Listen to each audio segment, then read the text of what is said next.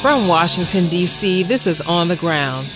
Will testimony by Trump's former fixer, Michael Cohen, drive a stake into the heart of Russiagate? Nation writer Aaron Mate says, don't bet on it. The people who have peddled this conspiracy theory for 2 years, instead of recognizing that their moment of reckoning is coming with Mueller delivering his report, and by all accounts, it's looking like it's going to be pretty underwhelming. Now we have them announcing that they're going to keep it going with new investigations, and they've been saying so for so long, it's the beginning of the end. Well, now they're saying it's the end of the beginning. And at protests across the U.S. and world, thousands gathered to say no war, no sanctions, no coup in Venezuela. Democrats and Republicans are united in supporting the Trump invasion. It's important for them to know that there are significant numbers of people in this country who understand our responsibility to humanity, our responsibility to ourselves, to stand in opposition to this kind of criminal intervention. All that and much more coming up. Welcome to On the Ground, onthegroundshow.org, Voices of Resistance from the nation's capital. I'm Esther Averum. Thursday's congressional testimony from Donald Trump's former fixer, attorney Michael Cohen, produced new avenues of inquiry into what may be Trump's illegal private business practices and his apparent payments to buy the silence of the porn star known as Stormy Daniels, which could bolster the possibility of obstruction of justice charges. But the day-long grilling produced little or nothing to support the narrative distributed as gospel among Democrats, U.S. spy agencies, and corporate media that Trump colluded with Russia to steal the 2016 presidential election. In contrast to Cohen's statements on Thursday and also the lines of questioning, listeners to On the Ground know that investigations have proven, for example, that there was no hack of documents at the Democratic National Committee, but rather there was probably a leak from someone who downloaded correspondence on a thumb drive. We'll have more on Cohen and the Russiagate narrative later in the show. And while Cohen's public hearing grabbed headlines, real government watchdogs said that the big story of the day was introduction of the Medicare for All Act of 2019 by Representative Pramila Jayapal of Washington State. The proposed law, a House version of the Senate bill introduced by Senator Bernie Sanders of Vermont last year, would cover medical, dental, hearing, and vision services while eliminating all premiums, co-pays, and deductibles. It would also bring down the cost of prescription drugs. At Wednesday's introduction of the act, which already has more than 100 co-sponsors, Jayapal told supporters, including doctors, nurses, unions, and consumer advocates, that moneyed lobbyists from insurance companies and big pharma will work hard to defeat Medicare for All. So even as people die because they can't afford treatments, the top pharmaceutical companies are raking in $75 billion a year in profits. In 2018 alone, the health and medical insurance industry took in $43 billion in profits. The United Health CEO took home $83 million. The Aetna CEO took home $59 million. And the Cigna CEO took home $44 million. So when you hear, which you will hear, that Medicare for All is unaffordable, just remember that the only ones who can't afford to let this bill pass are these pharma and insurance companies who stand to lose massive profits if we pass my bill. Jayapal added that even with Obamacare in effect right now, the U.S. healthcare system fails to provide quality, affordable healthcare as a right. Nearly 30 million Americans are uninsured, and at least 40 million more cannot afford the costs of their copays and deductibles. Climate activists also celebrated this week after Senate Majority Leader Mitch McConnell postponed an up and down vote that he had scheduled on the proposal for a Green New Deal to combat climate change. Sunrise Movement organizers said that the up and down vote was designed to expose and exacerbate the differences and divisions within the Democratic Party. The vote in the Senate on the Green New Deal has now been moved to later this year. Also in environmental news, Senate Republicans confirmed ex-coal lobbyist Andrew Wheeler as administrator of the Environmental Protection Agency, or EPA.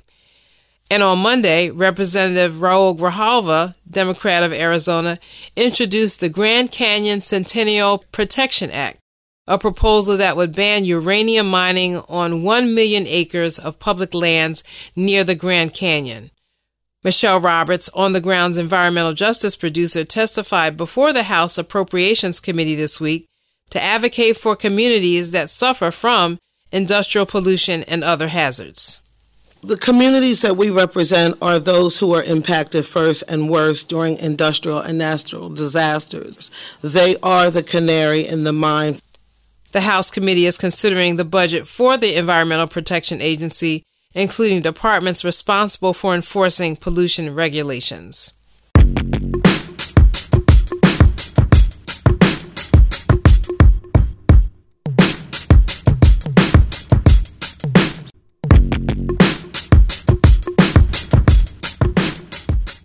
In immigration news, thousands of migrant children suffered sexual abuse while in custody of the U.S. government over the past 4 years, according to Department of Health and Human Services documents released Tuesday by Florida Democratic Representative Ted Deutsch.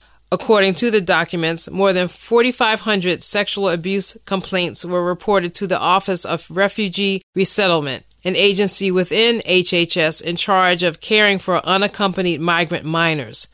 Deutsch told CBS that these reported abuses started under the Obama administration, but spiked after Trump's policy of separating children from their parents. The real question, Rita, is this.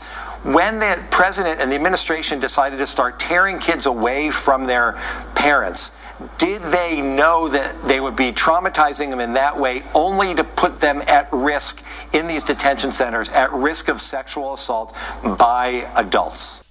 Deutsch added that Congress will follow up these abuse revelations to ensure that Trump administration policies change, especially those policies that waive background checks for those employed to care for children. And the well-being of immigrants was one of the concerns when members of D.C.'s Afro-Latino community gathered Thursday night. Chantel James has more. As Black History Month closed Thursday night, the D.C. Afro-Latino Caucus hosted a panel at Mount Pleasant Library. A crowd of all ages filled the room and enjoyed refreshments before the conversation moderated by Joanna Figueroa began. Speakers were Afro-Latina women working as educators and activists here in D.C. Dr. Aisha Court, Tangia Hope Navas, Alicia Sanchez Gill, and Rosalind Damiana Lake Montero. They gave their perspectives on their own identities as Black and Hispanic, sharing from lived experience.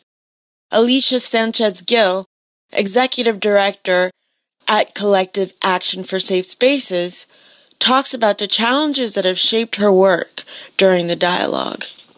Speakers talked about the need for real understanding of the Afro-Latina experience across the African diaspora. From Northwest DC, this is Chantal James.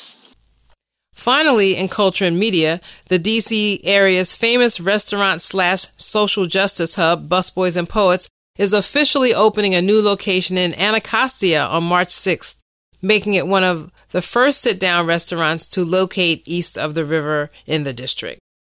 And on the eve of International Women's Day, there will be a D.C. premiere of the film Cubanas, Mujeres en Revolución, or Cubanas, Women in Revolution, a documentary by Maria Torrellas.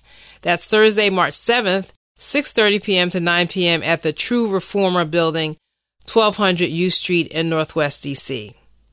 And those are our headlines and happenings. When we come back, Gerald Horn with more international news. Stay with us.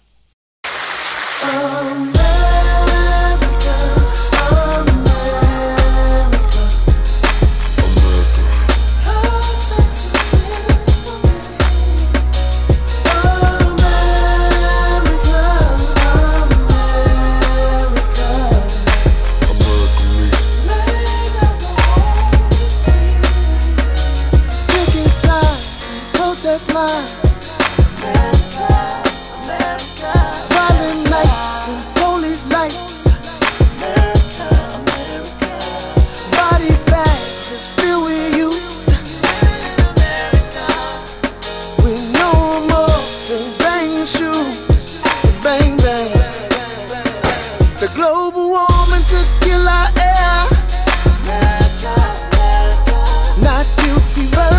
the jury care. Religious woes and social woes. They'll sell you dreams to buy your soul. Oh, America, yeah.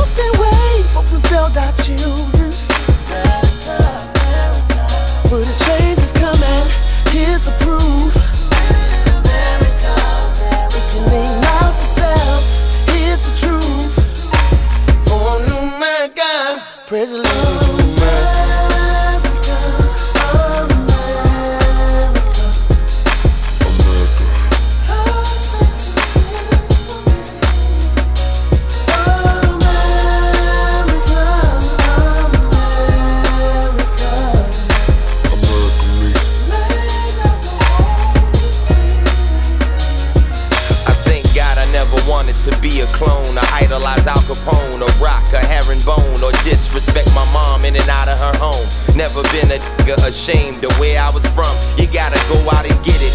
Now wait for it to come. Never been addicted to that coke or that rum. Never took a life with a gun or harmed a human for fun. But I got a few gangsters who protect me and my son. You can't get into formation without information. This country's a peril. Too many niggas hating. We think being famous is the same as reparations. We think smoking weed is the same as meditation. Or others are using it as a form of medication. Incarceration is the new black vacation. I'm trying to practice this hope with a whole lot of patience. I wanna feel American pride with lots of cadence. We the only people on the planet taught to hate our culture, while others exploit, eat off of it like vultures. Stress from the inside like ulcers. Racist government stretch from DC to Tulsa. Ain't you tired of the bull and the lies? Ain't you tired of the murders and the cries? Meanwhile, chemtrailing in the sky, but y'all don't wanna hear that on your music or your rhymes. How you gon' matter if you think that you better? And cause you got some money that your water's more wetter. Ha, ha, ha, jokes on you while you an actor. You got less influence on your kids than the average rapper. Got the nerve to walk around with your chest poked out while your daughter's getting turned out and son's getting smoked out. Man, let's get these votes out so we can get these racist folks out.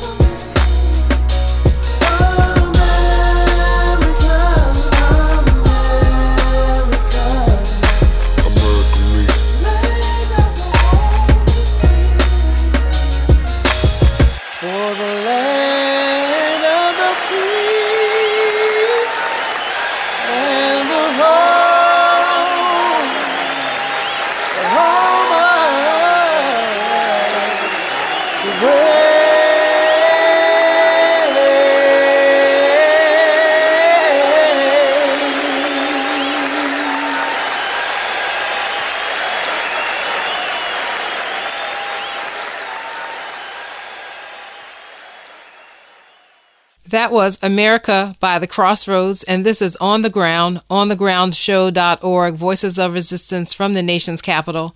I'm Esther Iverem.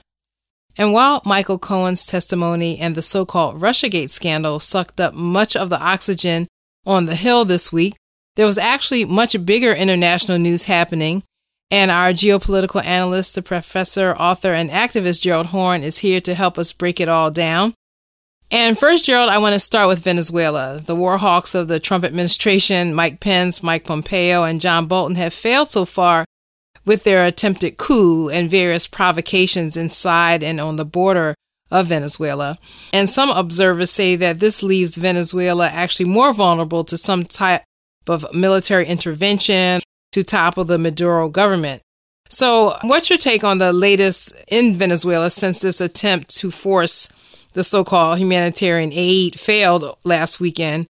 And I guess as an aside, I should say the Venezuelan military said it found in one so-called aid truck barbed wire, nails, and other materials that could be used to construct barricades. Well, on that latter point, recall that some days ago, McClatchy reported that there would be an attempt to smuggle in arms under the guise of humanitarian aid. And by the way, that attempt to bring in so-called humanitarian aid did not succeed. And indeed, the leader of the opposition cabal, I'm speaking of Mr. Guaido, is touring South America right now. He was just in Brazil conferring with right-wing leader Bolsonaro. And it's unclear if he'll be able to return to the country, given what the authorities in Caracas describe as his, quote, treasonous, unquote, activity. What appears to be happening is that there is an impasse. That is to say that it was expected that after this January 23rd turn of events, when Mr. Guaido proclaimed himself to be interim president and he was backed up by Mr. Pence and Mr. Trump, it was thought that that would lead to a crumbling of the Maduro regime, but that has not happened.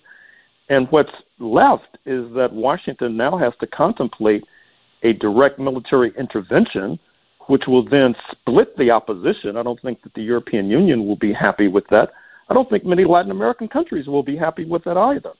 And so, quite frankly, right now there's a kind of standoff, and as long as that standoff exists, it seems to me that U.S. imperialism is losing. But on the other hand, the Venezuelan people are deprived of their own resources in the sense that the U.S. and European countries have seized their gold assets, the assets from their revenue-producing oil company that is the parent company of Citgo here. So this aid that the U.S. supposedly wants to offer would just be a drop in the bucket compared to what the Venezuelan people could get for themselves if they had their own resources and money. Well, that's a fair point. And speaking of Citgo, I've noticed in the press that the Guaido cabal has appointed a so-called new board of directors. It seems to me that this is where we need some of our legal eagles in the National Lawyers Guild to intervene with some sort of creative legal strategy to assist the Maduro regime against what I perceive to be an illegal takeover of a major asset of Caracas. And I trust that that will proceed sooner rather than later. In the meantime, real military attacks were happening this week between two states with nuclear weapons. Not that saying that they use the weapons, but, it's always very, scary when you see two nuclear powers fighting each other. And that's India and Pakistan. So in the absence of any type of global diplomatic efforts that don't seem to be existing right now to tamp down this fighting, could this escalate? Well, let's hope not. Just to bring listeners up to speed, on Valentine's Day, February 14th, some religious zealots in Kashmir, which is part of Indian territory, these religious zealots who were said to have ties to Pakistan did an attack on an Indian military, and a number of Indian soldiers were killed. This led to an Indian attack on what they said was an encampment of these religious zealots. An Indian pilot was shot down, and in a gesture, the Pakistani government has said it will be releasing this Indian pilot, and hopefully that will tamp down and ratchet down tensions between the two nuclear-armed states. As suggested, the dispute goes back to Kashmir, which, with the rather unfortunate and rather hasty and disorganized British withdrawal from South Asia in 1947, leading to independence for Pakistan and India, the countries, that is to say India and Pakistan, had a dispute over who controls Kashmir. It's led to a number of wars since 1947. And I should also say there's another issue, too, which is that there are a number of Kashmiris who don't want to be part of India nor Pakistan and think that there should be a third country involved in this matter. The geopolitical context is that during the Cold War, the United States was allied with Pakistan and China against the Soviet Union and India. But with the collapse of the Soviet Union, the United States feels that Pakistan has lost a good deal of its utility, and China is in the crosshairs. And so, therefore, the United States has been edging away from Pakistan, which puts Pakistan in a very disadvantageous position. But on the other hand, it sets up a confrontation between Pakistan backed by China and India possibly backed by the United States. Well, also, Donald Trump went to Vietnam this week for another summit with North Korea's leader, and I suppose that the talks collapsed. Well, Mr. Trump suggests that North Korea has not moved as fast as he thinks they should be moving towards denuclearization, and therefore he does not feel compelled to lift the biting sanctions against the Democratic People's Republic of Korea. The DPRK dissents. It said that it was quite willing to take concrete steps towards denuclearization, perhaps not as far as Mr. Trump wanted. And John Bomber Bolton, according to press reports, does not want any sort of agreement with the DPRK. Recall that he was briefly in the doghouse with Mr. Trump when he suggested that denuclearization of North Korea would lead to a Libya-style result in the DPRK, which is precisely what the DPRK wants to avoid by developing a nuclear arsenal. What's striking, it seems to me, in terms of this entire controversy, is that as in Venezuela, where many leading Democrats are supportive of a man they consider to be a racist, a con man, and a cheat, speaking of Mr. Trump, in the DPRK, their position may be worse in the sense that they are, in a sense, attacking Mr. Trump from the right. That is to say that Congressman Brad Sherman of Southern California, a leading Democrat, has said that Mr. Trump now should move to sanction Chinese banks and other Chinese entities. Other Democrats have suggested that Russia needs to be sanctioned because of its purported support for the DPRK. This comes in the context of tensions between Beijing and Washington over Huawei, the Chinese telecommunications giant, whose chief financial officer is being detained in Canada at the behest of the United States of America. And, of course, there are these trade talks, which were supposed to be ending within the next 24 to 48 hours, but apparently will not be. And in the offing, if they do not go in the direction that Washington wants, could be increased tariffs against Chinese products. And then, lurking above everything else, is this looming confrontation between Russia and the United States of America, where Russia has said that it's developing these new hypersonic missiles, and a commentator in Moscow suggested that they'll be moving nuclear submarines closer to the shores of the United States. And, of course, the same commentator suggested that if there's a confrontation between Russia and the United States, that the Pentagon, which is within a stone's throw of where you're sitting, will be hit, not to mention Camp David. So that's something to think about. Well, I know we've given people a lot of background and context to that whole Russia scenario in the sense that there are already NATO and U.S. missiles ringing the former Soviet Union or Russia now because they've been placed there by countries that used to be a part of the Soviet bloc, but now they have become part of NATO. And so there are a lot of missiles and so-called defense shields ringing Russia. Oh, clearly. I mean, okay. The United States has moved unilaterally out of the Intermediate Nuclear Forces Agreement, which we've talked about more than once on these airwaves. A Polish leader has talked about establishing a Fort Trump in Poland, which would be another mortal danger for Moscow. So it's no question that perhaps under pressure once again from the Democrats, Mr. Trump is engaging in saber rattling to show that he's not a puppet of Putin. And this has led to this increased tension and confrontation. I've been speaking with our geopolitical analyst, Professor Gerald Horne. Thank you for joining me today, Gerald. Thank you.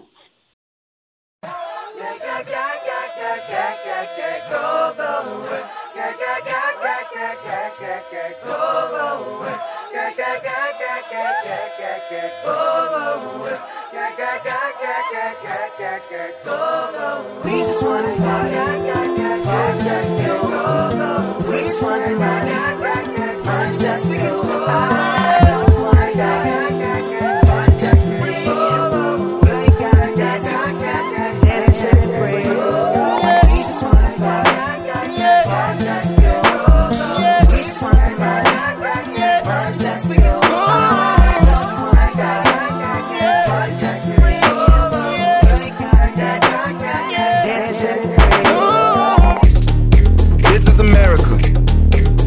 catch you slipping now. Don't catch you slipping now. Look what I'm whipping now. This is America. Don't catch you slipping now.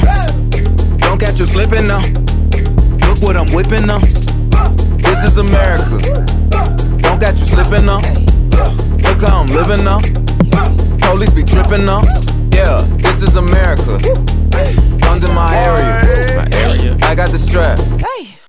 I gotta carry 'em. Yeah, I'ma go into this.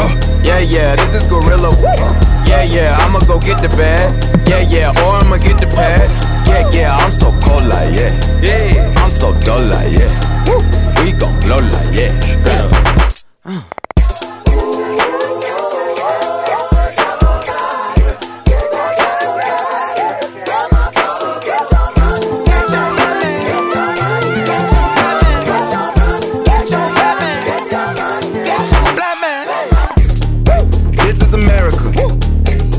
You slipping now. Don't catch you slipping now. Look what I'm whipping now. This is America. Don't catch you slipping now. Don't catch you slipping now. Look what I'm whipping now. Look how I'm geeking now. I'm so fitted. I'm on Gucci. I'm so pretty. I'm gonna get it. Watch me move. This is selling. That's a tool. On my Kodak, black, ooh, know that, ooh, get it, ooh, work it, 100 bands, 100 bands, 100 bands, contraband, I got the plug on who a hawker, whoa, they gonna find you like Paco, blah, America, I just checked my follow and listen, you motherfuckers owe me, get your money, black man, get your money, black man, get your money, black man. Get your money, black man. Get down.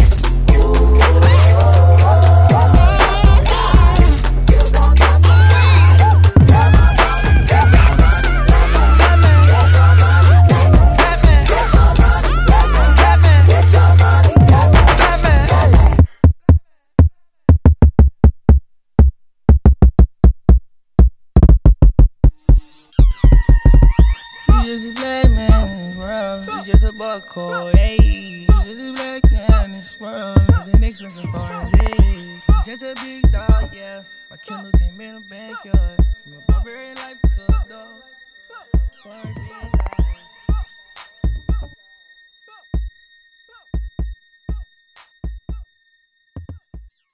I'm Cindy Farquhar. I'm terrified that there will be an invasion of Venezuela and that this country will use it to maintain and enhance its grip on South America. And this has been going on since the Monroe Doctrine. There's nothing new about it. There's nothing just Trumpian about it. It's something that this government has wanted for a long, long time. And Maduro and Fidel were able to withstand. And now I'm afraid that they won't be able to withstand. I'm really scared. So, do you think that they're going after Venezuela because it's a socialist? Well, you know, it's a socialist inspire government? Of course that has a lot to do with it. Yeah, the two big resources of Venezuela for South America or for the world would be oil and the experience of socialism as a functioning government. So yes, the U.S. did this to the USSR. It very clearly did this to the USSR from the time immemorial. The industrials came back from the war in 1945, and this is a quote. They said, "We got two problems, Russia abroad and labor at home." They were really the same problem because the problem's labor. So they're fighting the working class as much as they can, and anybody that can even come close to a functioning socialist government is in the crosshairs of this United States. Okay. Thank you. Thank you. Hi, I'm here from Pacifica Radio. I'm just talking to people about why they came out to the rally today. So just tell me your name, group, and why you came out today. My name's Garrett. I'm with Pan-African Community Action. I'm just out here to show solidarity and support and get our voices out there and let the powers that be know that, and the people know that other folks realize that the United States' intentions are not what they say, or at least will harm the people of Venezuela. And we support the, democratically elected president. And, we got to come out here and show solidarity. So we came from D.C. Yeah. Okay. So why do you think that the United States is targeting Venezuela? Geostrategic, like oil, and the example of socialism, feeding the poor, educating the poor is a threat. When an existing state does that, you don't have to do that to become a target of the United States government, but especially when that example exists, then they're going to try, every maneuver and tactic in their arsenal to destroy it, to bring it to heel, as Hillary Clinton would say.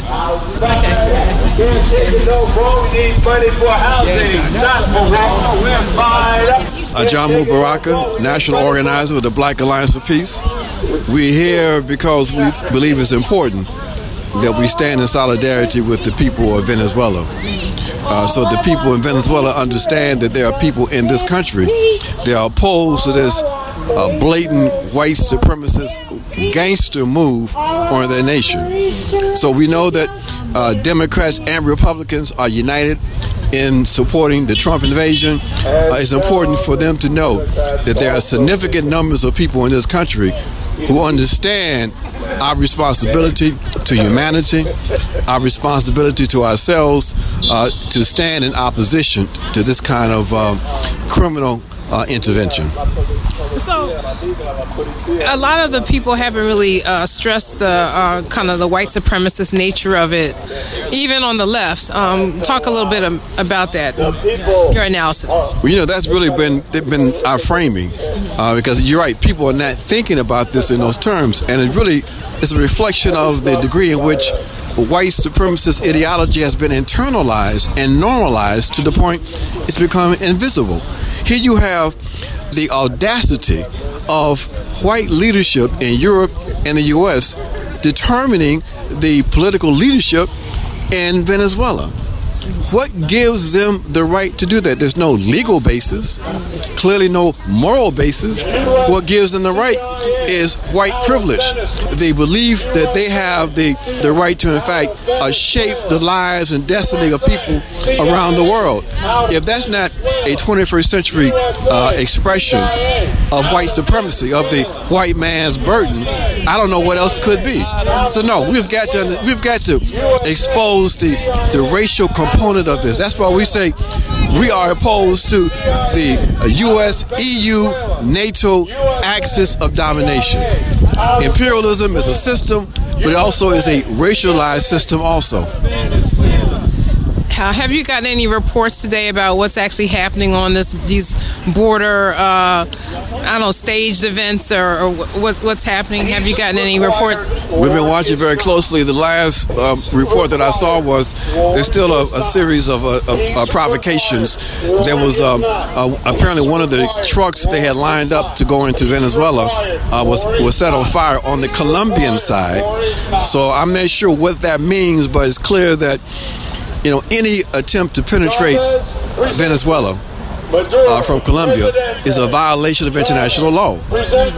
And so we've got to stress that. Even though we know we're dealing with gangsters, we still need for people to understand that there's no legal basis for this. This is straight up piracy. Right. I've been thinking about the fact that so much of what the United States has been doing has been in the Middle East, and it just seems like they've switched hemispheres to take that same type of kind of what you call gangster actions to our own hemisphere. I mean, I've been wondering like how people react differently, especially our Latino brothers and sisters, to have this happen here to people who look like a lot of us. You know, that was really one of our main concerns. We knew that the U.S. was consumed with the so-called Middle East, but we knew they were coming back toward Latin America.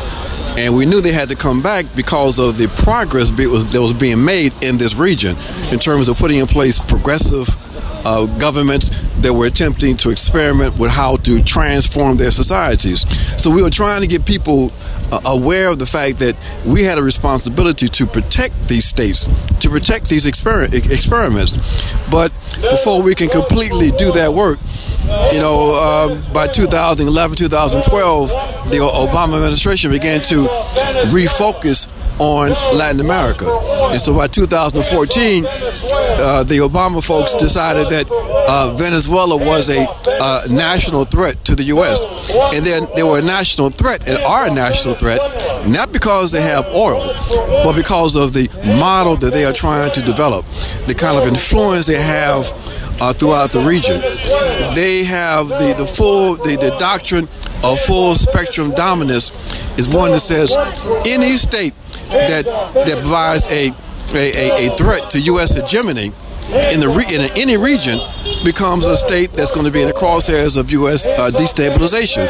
So Venezuela is key to trying to reverse all of the progress that's been made in Latin America and the Caribbean over the last 2 decades. I mean, when you look historically and you look at, just even starting with the Philippines, if you kind of look at these, why don't you think the American public kind of recognizes the pattern by now? Even in my lifetime, there's been these series of things where wars have been started for lies or by lies. But why do you think that Americans really kind of zone out when? There are a lot of people out here today, but just how come you think that Americans don't really seem to get out in the street?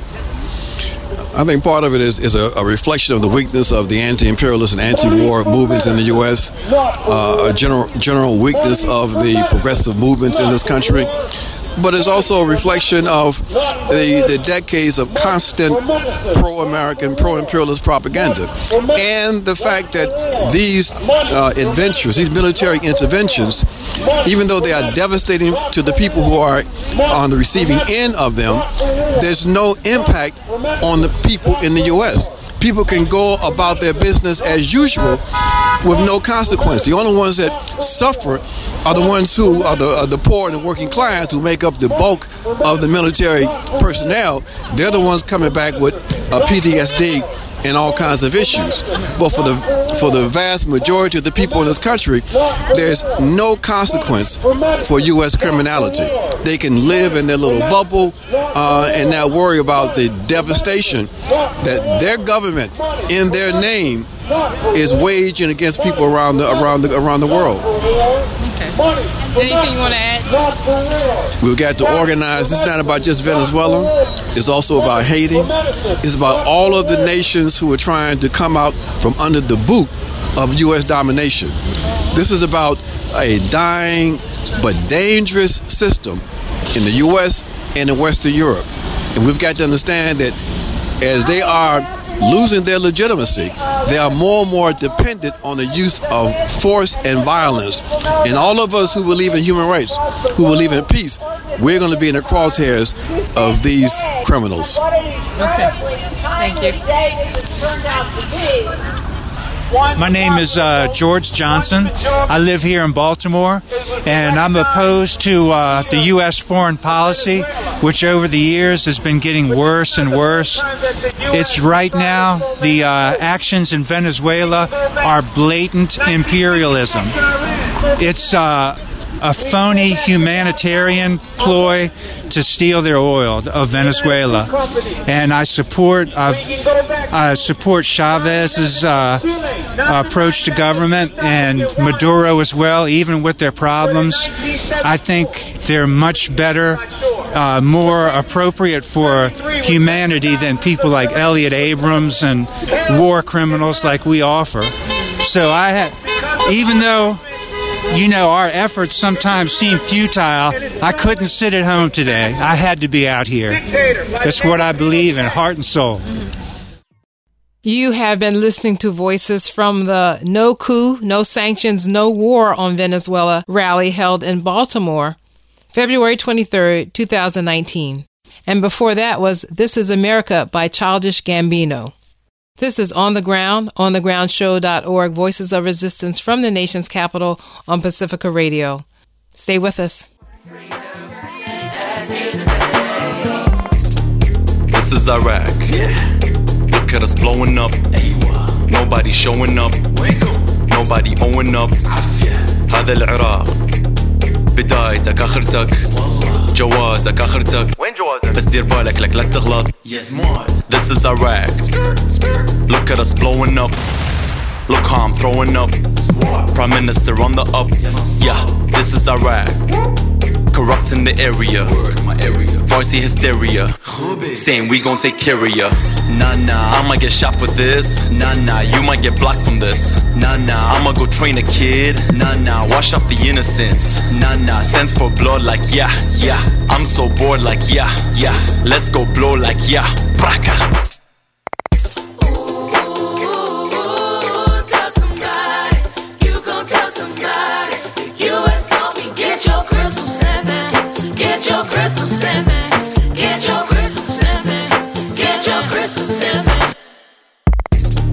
This is Iraq. Look at us blowing up. Nobody showing up. Nobody owing up. هذا العراق بدايتك آخرتك جوازك آخرتك بس دير بالك لك لا تغلط. Look how they freaking out. Take your clothes off. Rape. Taking photos. Grape. I'm so petty. They don't get it. They're immune. This is telly. That's the news. Media blackout. This is On the Ground, onthegroundshow.org, Voices of Resistance from the nation's capital. I'm Esther Iverem. Well, Thursday's congressional testimony from Donald Trump's former fixer, attorney Michael Cohen, produced new avenues of inquiry into what may be Trump's illegal private business practices and his apparent payments to buy the silence of the porn star known as Stormy Daniels, which could bolster the possibility of obstruction of justice charges. But the day-long grilling produced little or nothing to support the narrative distributed as gospel among Democrats, U.S. spy agencies, and corporate media that Trump colluded with Russia to steal the 2016 election. Joining me now to help us sort through what is new and old news, the real and fake news of Cohen's testimony, is Aaron Mate, contributor to The Nation. Welcome to On the Ground, Aaron. And so if we want to do the top 5 facts from Cohen's testimony that debunk Russiagate, what would your top 5 be? First of all, thanks for having me. The first place where I would start is the fact that Cohen said in his opening statement, I have no direct evidence of collusion. So that's significant for many reasons. One, I mean, he was Trump's fixer, very close to him. And here he is now saying on the record that he has no direct evidence of collusion with Russia. Now, he did go on to say that he has his suspicions, and we can get into those if we want. But I think the fact that he himself, who would be well placed to witness any Trump-Russia collusion if it had happened, is saying on the record that he did not witness it, is significant. And it's all the more significant because it also means that he is debunking basically the Steele dossier, this infamous collection of intelligence reports paid for by the Democrats that accused Trump and Russia of having this grand conspiracy and Russia having blackmail over Trump. and which stated that Cohen went to Prague to pay off the Russian hackers, the Russian hackers who allegedly stole the Democratic Party emails. Cohen testified on the record that has never been to Prague. And so he shot down that aspect of the Steele dossier. And that aspect of the Steele dossier is one of its most core claims. So right there, I think you have two really huge things. You have Cohen saying, I saw no evidence of Trump-Russia collusion, and also knocking down the Steele dossier. Okay, what's next? You'll recall recently BuzzFeed News had that huge story saying that Trump had told Cohen to lie to Congress about the failed effort to develop a Trump Tower in Moscow. Well, Cohen said on the record that, no, Trump never told me to lie. Trump never directly told me to lie. Now, he did go on to say that he thinks Trump wanted him to lie in his own way, but that basically amounts to his interpretation of what he thinks Trump's wishes were. He makes no allusion to any kind of prodding from Trump to tell him to lie to Congress. And you'll recall when this story came out, the core claim of the BuzzFeed story was that Trump told Cohen to lie to Congress and that Mueller has evidence of that. Well, Cohen saying on the record that Trump did not tell me to lie, that basically is also debunking that story as well. So we have yet another huge bombshell that was treated when it came out as being explosive and it was going to lead to impeachment, now being debunked by the source himself. Okay. And so Cohen was central to all three of these narratives that receive like major treatment in corporate media. Well, yeah. I mean, again, Cohen is the guy, according to the Steele dossier, that was in Prague to pay off the Russian hackers. Well, he says that's not true. Cohen was allegedly directed by Trump to lie to Congress about a deal that went nowhere in Moscow. And Cohen says on the record that he was not directed to lie to Congress. And Cohen is also Trump's fixer, and he's telling Congress he has no evidence of collusion. And so it's what it amounts to is, I mean, we heard Cohen say things about Trump that are not favorable to Trump. He called him a racist. He said he's been shady in his real estate and tax dealings. But these are all things that we knew. And, while it's interesting to hear that about our president, I mean, to compare what we heard from Cohen to what we've been hearing for 2 years in this nonstop Trump-Russia conspiracy frenzy, I mean, everything Cohen offered on the record undermines it. Well, I know when I was listening to the testimony, a lot of my reaction was from the questions themselves and not just what Cohen said. So I was really listening very intently to what Debbie Wasserman Schultz was asking him, and her questions captured just a lot of the original narrative around Russia. People who we've had on our show, Veterans Intelligence for Sanity, Bill Binney was part of that group, and they've basically debunked the whole idea that there was even a hack, So a lot of what came out in the hearing to me was stuff that had already been kind of challenged and just totally destroyed in terms of it being non-factual. As you likely know, I served as the chair of the Democratic National Committee at the time of the Russian hacks and when Russia weaponized the messages that it had stolen. But I want to be clear.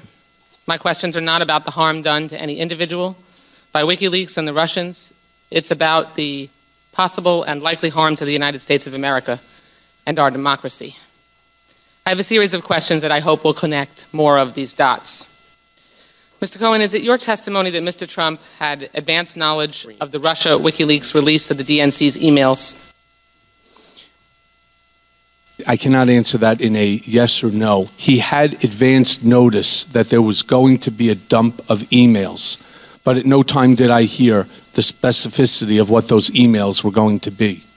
But you do testify today that he had advanced knowledge of their imminent release. That is what I had stated in my testimony. And so that was Debbie Wasserman Schultz asking her questions in the hearing. And related to that, this whole narrative about WikiLeaks still going on 2 years after the fact, some people were asking Cohen about the tip that Roger Stone allegedly gave Trump Yes, that's a very good one. Yeah, to tip them off about the WikiLeaks publishing these emails from the DNC. And I think one of the Republican lawmakers actually held up a piece of paper saying, but WikiLeaks had already published the fact that they were going to make this drop, and so it wasn't like this was some type of new information or some big scoop, because WikiLeaks had already, I think, either published or put out the fact that this drop of new emails was coming. Right. So this takes us to number 4. I think is a great place to go to because, so this was deemed as explosive, the fact that Michael Cohen says that Roger Stone called Donald Trump and told him that he had talked to Julian Assange and that Assange was going to drop the Democratic Party emails. But there's a few things there. First of all, Assange and WikiLeaks have denied that Roger Stone ever talked to Assange, and they've denied that again. So it is quite likely, at least by all evidence we have, that Stone, if he in fact told Trump this, he was lying. Second of all, as you say, the email, the Democratic Party emails that Stone claims he knew about, well, everybody knew that those emails were coming because WikiLeaks had announced them as early as June that they were going to be releasing Hillary Clinton emails. So, I mean, whether Cohen is telling the truth or not, and, Roger Stone has denied it, WikiLeaks has denied speaking of Roger Stone. I believe the president's attorneys have denied that claim from Cohen. So who knows? But even if he's right, basically, we have Stone telling Trump information that is already public. And the fact that Donald Trump has to hear it from Roger Stone and tells me that, that Trump didn't have any connection with WikiLeaks or Russia, otherwise he would have heard it from them. So he's hearing it all of a sudden from Roger Stone, and that's his supposed connection to WikiLeaks and Russia. So even there, none of it helps the conspiracy theory, and if anything, it only hurts it because basically, even if it happened, he's just hearing from Stone information that's already public. Where do you want to go for number 5? There are a few possibilities, but what's your number 5? Why don't you go ahead and I'm happy to comment on it. Well, I was interested in the repeated innuendo that there were negotiations with the Kremlin for a Trump Tower in Moscow. Yes, that's very good. That is very, very good. Yes, because and this is treated as like established fact across the media that there were these negotiations for Trump Tower. Nobody looks at what actually happened, which is basically Trump signed a non-binding letter of intent. They got a letter from a Russian bank agreeing to help try to spearhead the project, but there was never any financing. There was never any Russian government approval. The only role of the Kremlin here comes when Michael Cohen gets frustrated with his colleague Felix Sater, because Felix Sater's promising all the stuff. He's promising meetings. He's promising financing with Russians. It's not coming through. So Cohen writes to like a general email address at the Kremlin, trying to get answers himself. And the Kremlin calls him back and says, "Sorry, we can't help you out. But if you want to come to this St. Petersburg business forum we're having in June, feel free to attend." And so. And meanwhile, the Trump team got someone to draft a mock-up of what the Trump Tower might look like. But in terms of like negotiations, there's no negotiations with the Kremlin, and there's not even really any negotiations with Russians because nobody ever lined up or even really considered giving it financing. No one gave it any approval. So what's called the negotiations really is just basically Michael Cohen and Felix Sater fighting with each other, and Cohen getting mad at Felix Sater because he's making Cohen look bad in front of Donald Trump because the deal's going nowhere. And you have Cohen briefing Trump and other people about how it's going, but in terms of what there was even to tell them, by all accounts, there's not very much because the deal never went anywhere beyond this letter of intent. Okay. Well, there you have our 5 facts from the Cohen testimony that debunk Russiagate. So, Aaron, where do you think this is going now? This investigation either in Congress or I suppose, in Congress. You can't really preview what Mueller has, but I suppose that's supposed to drop soon also. Well, I think what we can predict about what Mueller has is very much influencing where this is going elsewhere. Because right now we have reports that Mueller is wrapping up. That Mueller is set to deliver his report in the coming weeks, and we've seen moves already indicating that that's happening. Certain people on Mueller's staff have left. They're winding down certain cases. And so if that's the case, if Mueller is indeed wrapping up, then he will be doing so without having indicted a single American for a conspiracy with Russia to win the election. In other words, they have failed to indict a single person for the chief focus of his mandate, whether there was a conspiracy between Trump and Russia. And because of that, I think it's starting to set in that this Trump-Russia conspiracy we've been hearing about for 2 years is not going to pan out. And that's why you're having people like Adam Schiff, this Democrat who now chairs the House Intelligence Committee, announcing that there's going to be a new phase of the Trump-Russia investigation and that he's going to basically continue it. He's suggesting that Mueller hasn't gone far enough. So basically, the people who have peddled this conspiracy theory for 2 years, instead of recognizing that their moment of reckoning is coming with Mueller delivering his report, and by all accounts, it's looking like it's going to be pretty underwhelming, as indicated by the fact he hasn't indicted anybody for the conspiracy he's investigating yet. Now we have them announcing that they're going to keep it going with new investigations, and they've been saying so for so long it's the beginning of the end. Well, now they're saying it's the end of the beginning.